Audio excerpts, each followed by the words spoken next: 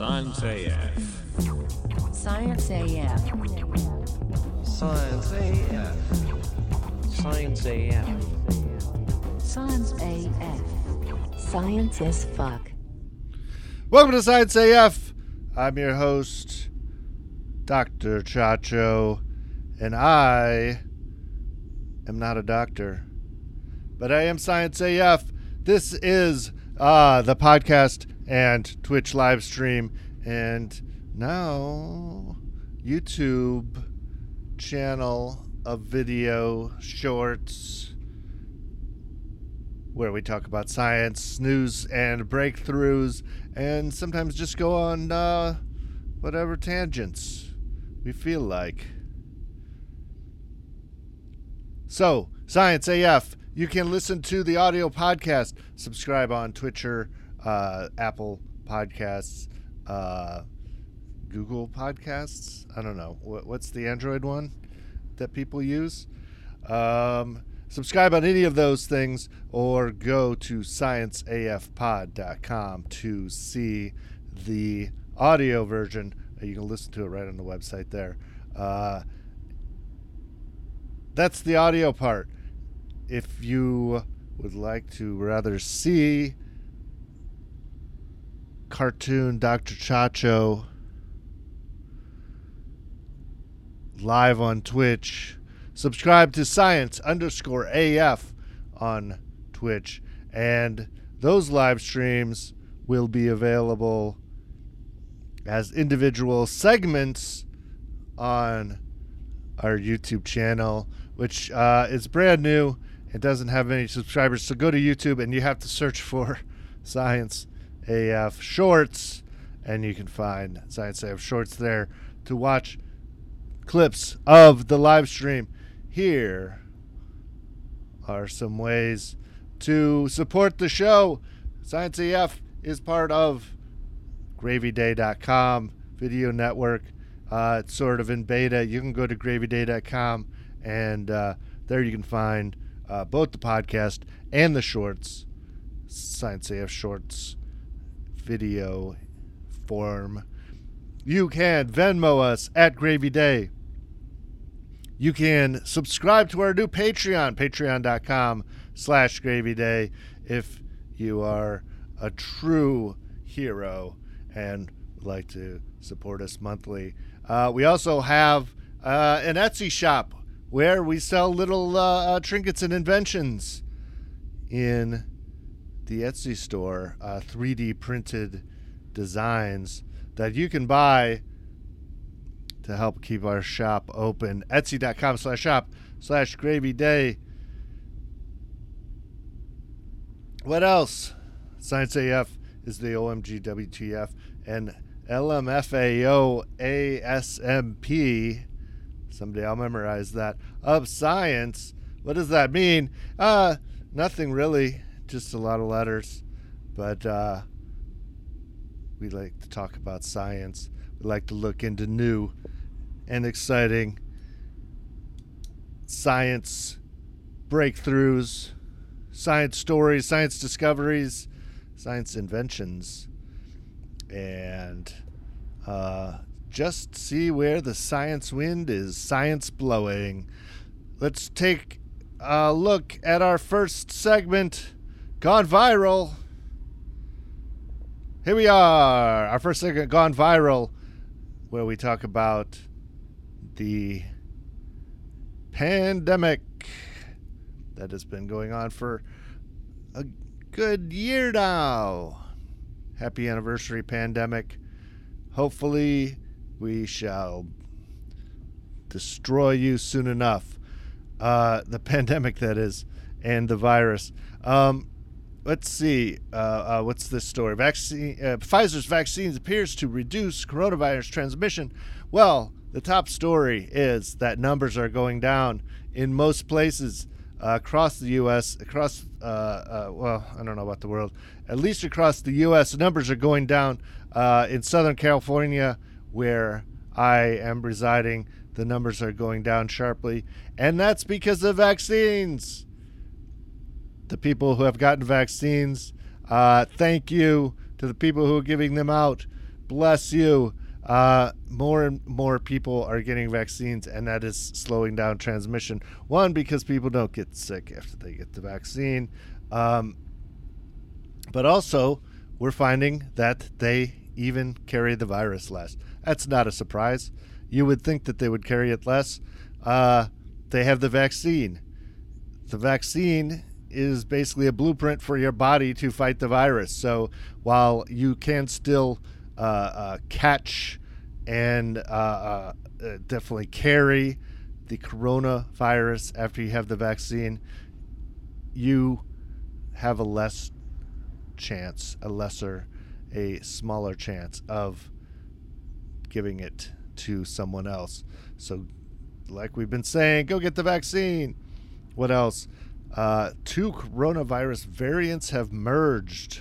That's a scary headline on New Scientist. What is this? It's called recombination, which allows 2 closely related viruses to mix and match. So there's one event. They found a single genome sequence of COVID that appears to be a recombination of 2 different lineages. One from the UK version, I think, merged with the SoCal version. It's like a little international evil mutant. They don't think this is spreading, the new combination, and we don't have to freak out about it. Okay, that's the headline. We don't have to freak out about it. The virus, the vaccines seem to be taking care of the variants so far, but recombination is one reason we all need to get the vaccine. Everyone needs to get the vaccine. The whole world needs to get the vaccine very soon, because we need to get this thing under control, because it could, the longer it's out in the public, the more it's going to mutate, and the more it's going to recombinate, and both those things are just the virus's way of evolving to kill us better. So let's not let that do it. Let's actually be on the side of humanity and fight the virus, get the vaccine. Here's a story. Not just bats, but many other mammals could host coronaviruses. Okay, nobody said it was just bats. We don't even know if the coronavirus came from bats yet. They think MERS did. That was one of them. That was a breakout like 10 years ago, a smaller epidemic. SARS-1 was, I think, around 2002. It was a smaller pandemic than this one, but a pandemic nonetheless. These are all COVID. These are all SARS. SARS is they're coronaviruses. We've seen these a couple of times before, and of course this is the worst one yet. Not necessarily the worst one ever, though. So learn from us, future humans. I hope that you have learned how to get these pandemics under control better than us, and maybe if it's a bad enough pandemic, all of the murderous assholes who refuse to put on masks, well, we might have to do something about them if a worse pandemic comes out. But I regress. What is this story is about? Animals. They used an algorithm to check similarities in human DNA to other mammal DNA and predict which animals could carry coronavirus. It's basically animals that have a closer DNA genome sequences to us are the most likely to be able to host. Let's see. Recent studies have already confirmed a number of the model's predictions, specifically that the alpaca, the domestic goat, and raccoon dog are susceptible to COVID, the coronavirus. And what's a raccoon dog? If you're wondering like I was. a raccoon dog, lives in Japan, and is neither a raccoon nor a dog. It's a tanuki. And here's a picture of one on an airbase in Japan. And they're adorable. And they do look like raccoons. But they're neither. And stay away from them unless they're wearing a mask is the main story here.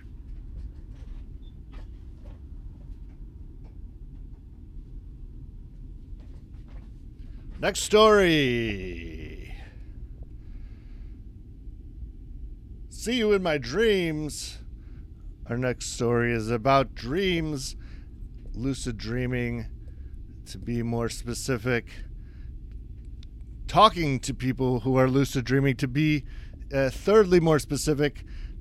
This is the first time that I think that this has been studied, but apparently it's possible to communicate with people while they are in REM sleep, aka dreaming. Every article on this, by the way, starts by mentioning the movie Inception, which not really about lucid dreaming or communicating with people who are dreaming, but it's about sleep, I guess, so it's peripherally related, and therefore every science writer is required to make that pop culture reference to get people's attention. I'm not going to make it, though.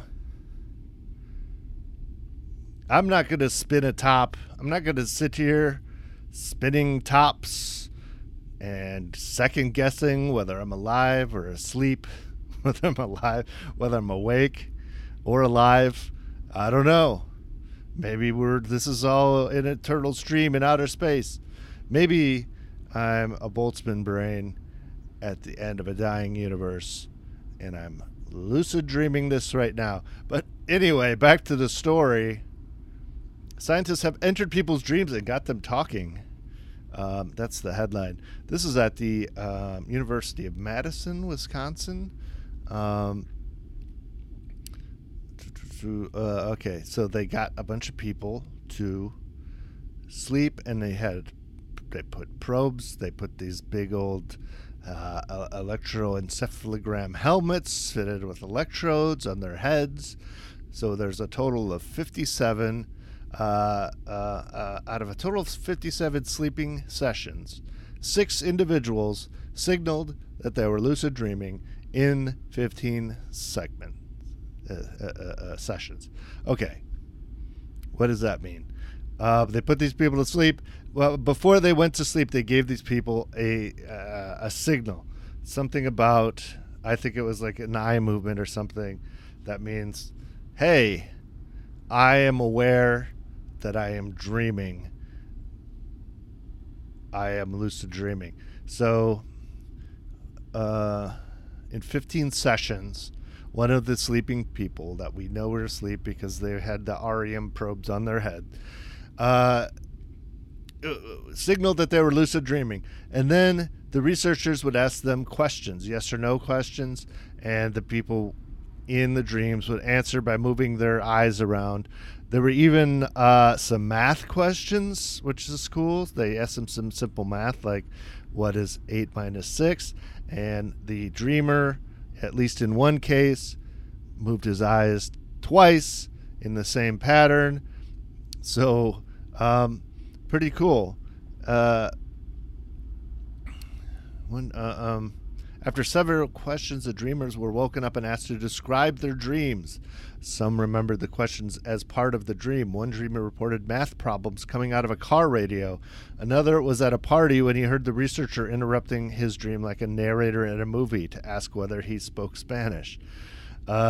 Weird. So these people remember being asked questions, and in some cases, in about 20% of the cases, where are those numbers? Here's the Futurism, the same article or same story on a different website. This is Futurism. I think they said 20% of the recipient, 18% of the time they were able to accurately communicate with the sleeper. Not having a conversation, but 18% of the time, that's 1 in 5 times, they actually got an answer out of a sleeping person asking them a question. That's pretty cool. Another 20% of the time, there was some answer, but it was either incoherent or wrong, suggesting that there was some form of communication going on. So that means that another 1 in 5 times, they asked a question and they saw an answer, but the answer was wrong, or it was incoherent, meaning like instead of moving the eyes to the left, they moved them up and down or something, which indicates that probably there was something in there trying to communicate, but they weren't getting the eye thing right. Anyway, that's pretty cool. There's one more article that I pinned here. Ooh, this one's from Vice. Has a nice image of a sleeping, floaty person. I think this is all the same information we just talked about. Sleeping people. The research asked the 19-year-old American participant to subtract 6 from 8 while he was in a lucid dream, and he correctly signaled the answer 2 with 2 eye movements from left to right. Cool. What is this going to do? Well, this researcher says, we have a lot of different ideas and we're excited to test them. I don't know. This could have possible implications for talking to people in comas, perhaps. Or also for, there's been a lot of research into reading dreams. So this is just another brick in the wall to help us understand what's going on when during the third of our lives that we're basically inert. Next topic. BR Beer. Be right beer. Beer, right, beer. An ancient Egyptian brewery, the oldest ever found. You might know that Patty's Pub is the oldest pub in Boston. That's not true. But the oldest pub in Egypt is circa 3000 before Common Era BCE. 3000 years BCE. 5,000 years ago, this giant brewery was hopping. That's not a hops pun. It was hopping in the 20s sense of everyone getting drunk and dancing like flappers. This is the south exterior of the enclosure of King Kasekemwi circa 2750 BCE. A massive deposit of beer jars was found. It's the biggest bar. It's a huge bar from 5,000 years ago, and this was just unearthed in 2018, but also it's still being unearthed, and they're continuing to explore it. It says here that this brewery could create 1,800, daily beer for 1,800 people. I mean, daily beer for some people is different than daily beer for another, but 1,800 people apparently were from Egyptian records were being paid a wage of beer or a beer ration. So this is a brewery of kings of Egypt brewing themselves lots of delicious beer and giving them out as ration for workers because there were many workers who worked on this brewery. This is a precursor to the giant pyramids. So this might have been a sort of a test of the union, the workers' unions, in that they had apparently 9,000 workers working for the king, and they were giving them beer rations. Let's see. Based on the Egyptian figures for amount of beer provided daily to workers on state projects as part of their wages, this would have been enough to provide a day's beer ration to more than 1,800 people. In modern times, this had the capacity of brewing roughly the equivalent of a pint for everyone attending a baseball game, Major League Baseball. I don't know what that means because baseball stadiums can hold upwards of 30,000, 50,000 people. So does that mean that these 1,800 workers were getting like 10 beers a day? I don't know. Not seeing your math here, but okay. So this is let's see, a big part of royal rituals in early Egypt. It was a big city. This was one of the early big cities of Egypt. Let's see. These kings also built enormous companion monuments. There's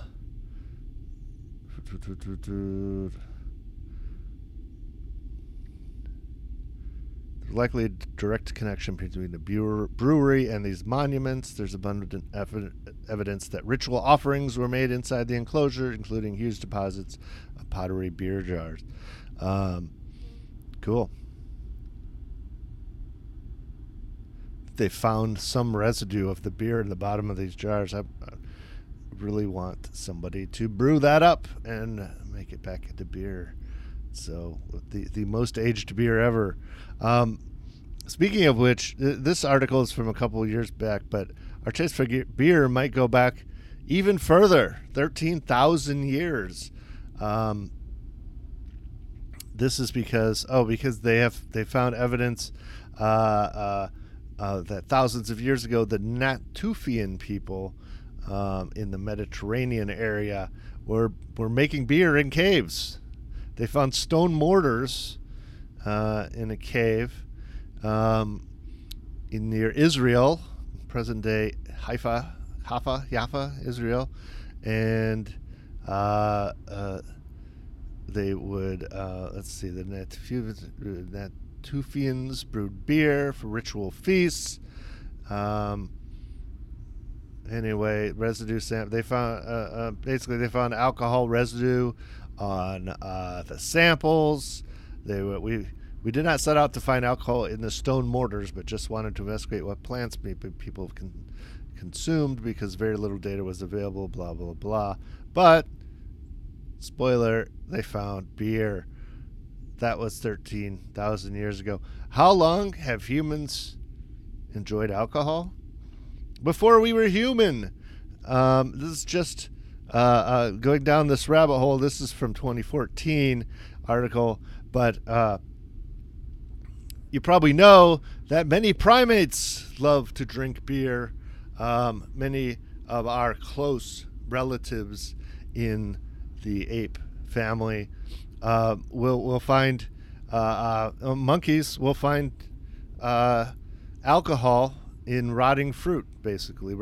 Fruit that's on the ground oftentimes will turn into alcohol. Let's see. So this article is saying that we've been enjoying alcohol for maybe 10 million years, maybe 50 million years. There's this protein, ADH4 protein, that helps humans metabolize alcohol. And they see about 10 million years ago, primates started having higher levels of ADH4, and they think that it was selected for because around this time the earth cooled off, food sources changed, and the primate ancestor, whatever this 50 million year ago primate ancestor of ours, started to explore life on the ground. When animals started coming out of the trees and living on the ground, they started eating not only fruit picked from trees, but the fallen fruits below, and fallen fruits, when they're exposed to bacteria in the environment that convert sugars to alcohols, will begin to produce ethanol. So if you could hold your liquor, if you were a monkey that could hold down your shit, you could survive longer. If you got drunk, if you were a cheap date, as this researcher says in this Science Mag article, you got ate up by predators. So that's natural selection, selecting us to enjoy and be able to heartily drink our alcohol for 10 million years now, and drinking beer for many thousands of those years.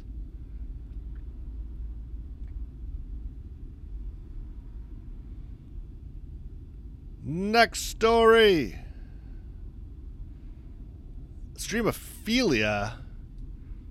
Ooh, extremophilia. Scientists discover strange creatures under a half mile of ice.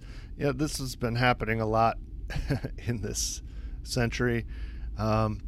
Everywhere scientists tend to poke, even in these little these places in Antarctica that they thought would be completely devoid of life because they're so extreme. Guess what? There's life there. If you're watching the video, check this out. This is an actual video of,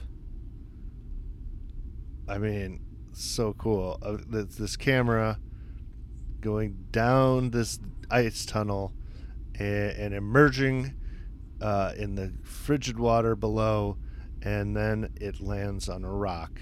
And as we're going to see, there's living things on them there rock. This video also simulates what a sperm sees when it's first born into the world. Okay, that was more visceral if you're looking at the video, I'm sure, than if you're listening. Okay, the video shows a descent through 3,000 feet of blue-green ice.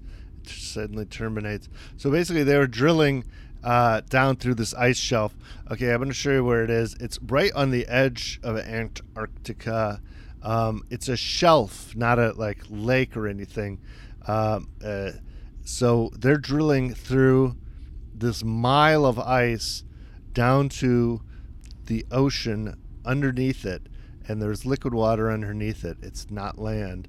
But it's so far from any ocean currents, they didn't think that life could live down there. And lo, what happened was they drilled down and they hit a rock, and they're like, what the F? Why is there a rock here? So they put a camera down there, and they saw the rock. They said it was just our bad luck hitting a rock down there, because there's not a lot of rocks down there.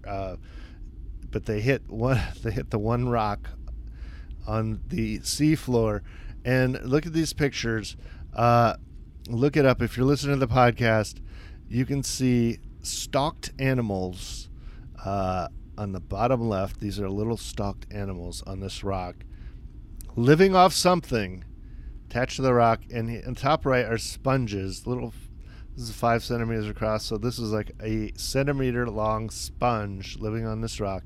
Somehow, still getting sustenance from something.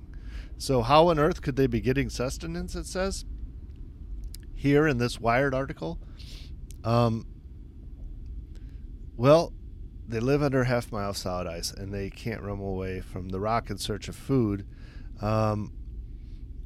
But they think that they're living off what they call a drift of marine snow. There's nothing that lives. There's no fish or seals or anything in this place. They're 390 to 930 miles away from any currents, like the active ocean. And usually animals that live near the current, there's something called marine snow, which is a drift of particles that are life, little pieces of flakes of dead animals that descend, or just general organic matter floating around. That's 300 to 900 miles away, but they think that there's just this little bit of marine snow that comes in horizontally instead of vertically. It doesn't fall from the top, but it sort of blows in from the side, and there's just enough organic matter that kind of rains down on this this little solitary rock hidden under the ice shelf to feed 3 sponges and 10 little stalks of something. They should fry these up. I wonder if they might be tasty. I just pulled this other article just for comparison because a couple years ago we reported on the Science Jerks podcast that Lake Vostok, which is actually a lake in on the mainland of Antarctica, found life under the surface. And this was pretty amazing because this lake is not connected to the ocean, and it's fully capped by ice, as you can see in this picture. If you're looking at the picture, you have a lake capped by ice. There's some geothermal activity underneath it that sort of heats the water under the ice, and behold, a bunch of little amoebas and bacteria and other things are living trapped under this lake forever, their whole lives. So this just goes to show, everywhere we look, there tends to be something living. And this also goes to show that as we start to explore the rest of the solar system, guess what? Expect to find things living. We will most likely find actual life or proof of life living outside of Earth very soon, because everywhere we look, there seems to be some kind of life.